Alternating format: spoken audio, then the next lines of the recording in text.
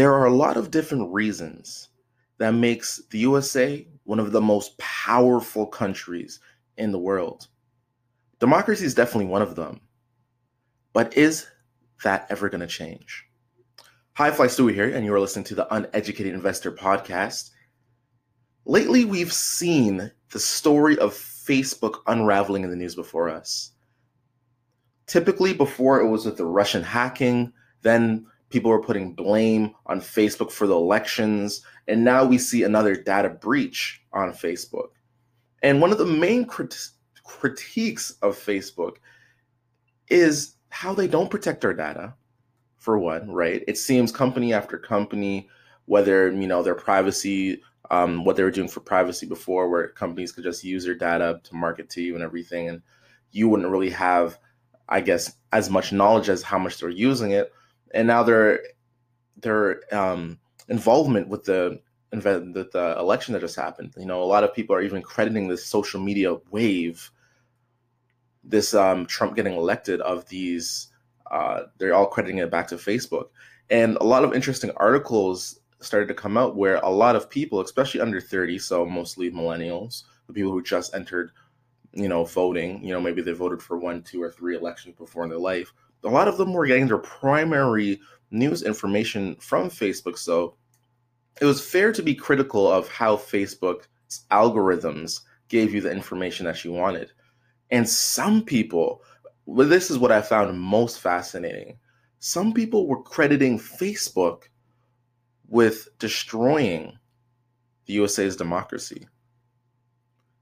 What fascinates me so much about this I guess, devilization of Facebook when it comes to just the access they give you is it's just taking so much personal accountability out of the person making those decisions, and it's neglecting the positives that Facebook brings when it comes to elections.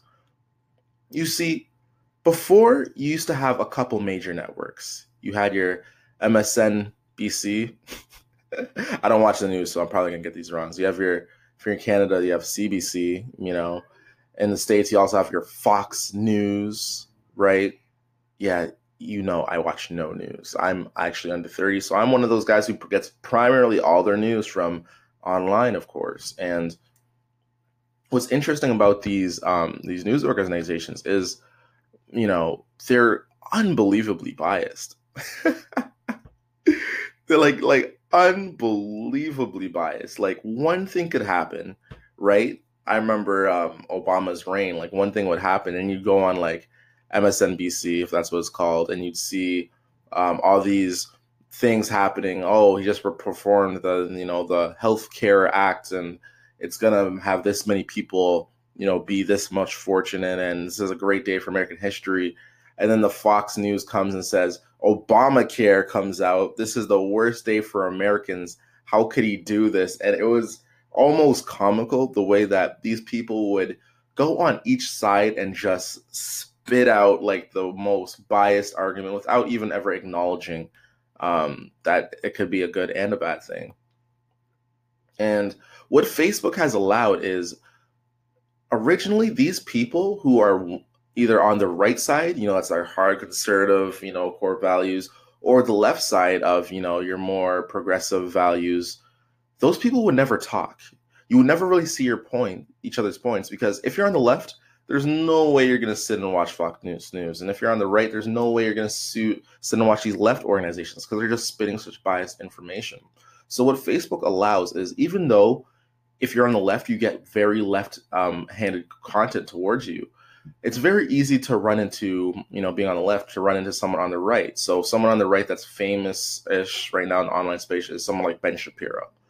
Here's a guy who comes out, he has lots of nice 5-minute, 10-minute digestible content. So if you're not even into politics, you can run into this guy, and you see a video and you're on the left, you're like, oh, it's a fairly decent point. A lot of things you disagree with, but, in 5-10 minutes, you can digest the other parties' their best points, and have conversations about ones that you disagree with.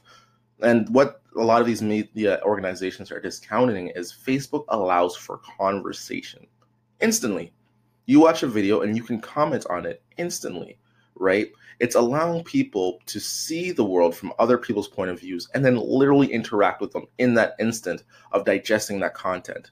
So I wouldn't necessarily say Facebook's hurting our democracy because people are looking for the news on Facebook.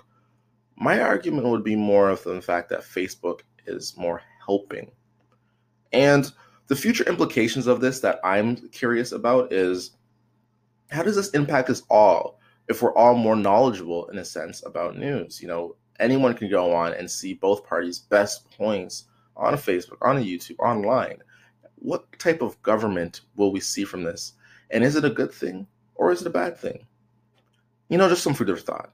And as always, the most successful, best, brightest investors are the uneducated ones. Why?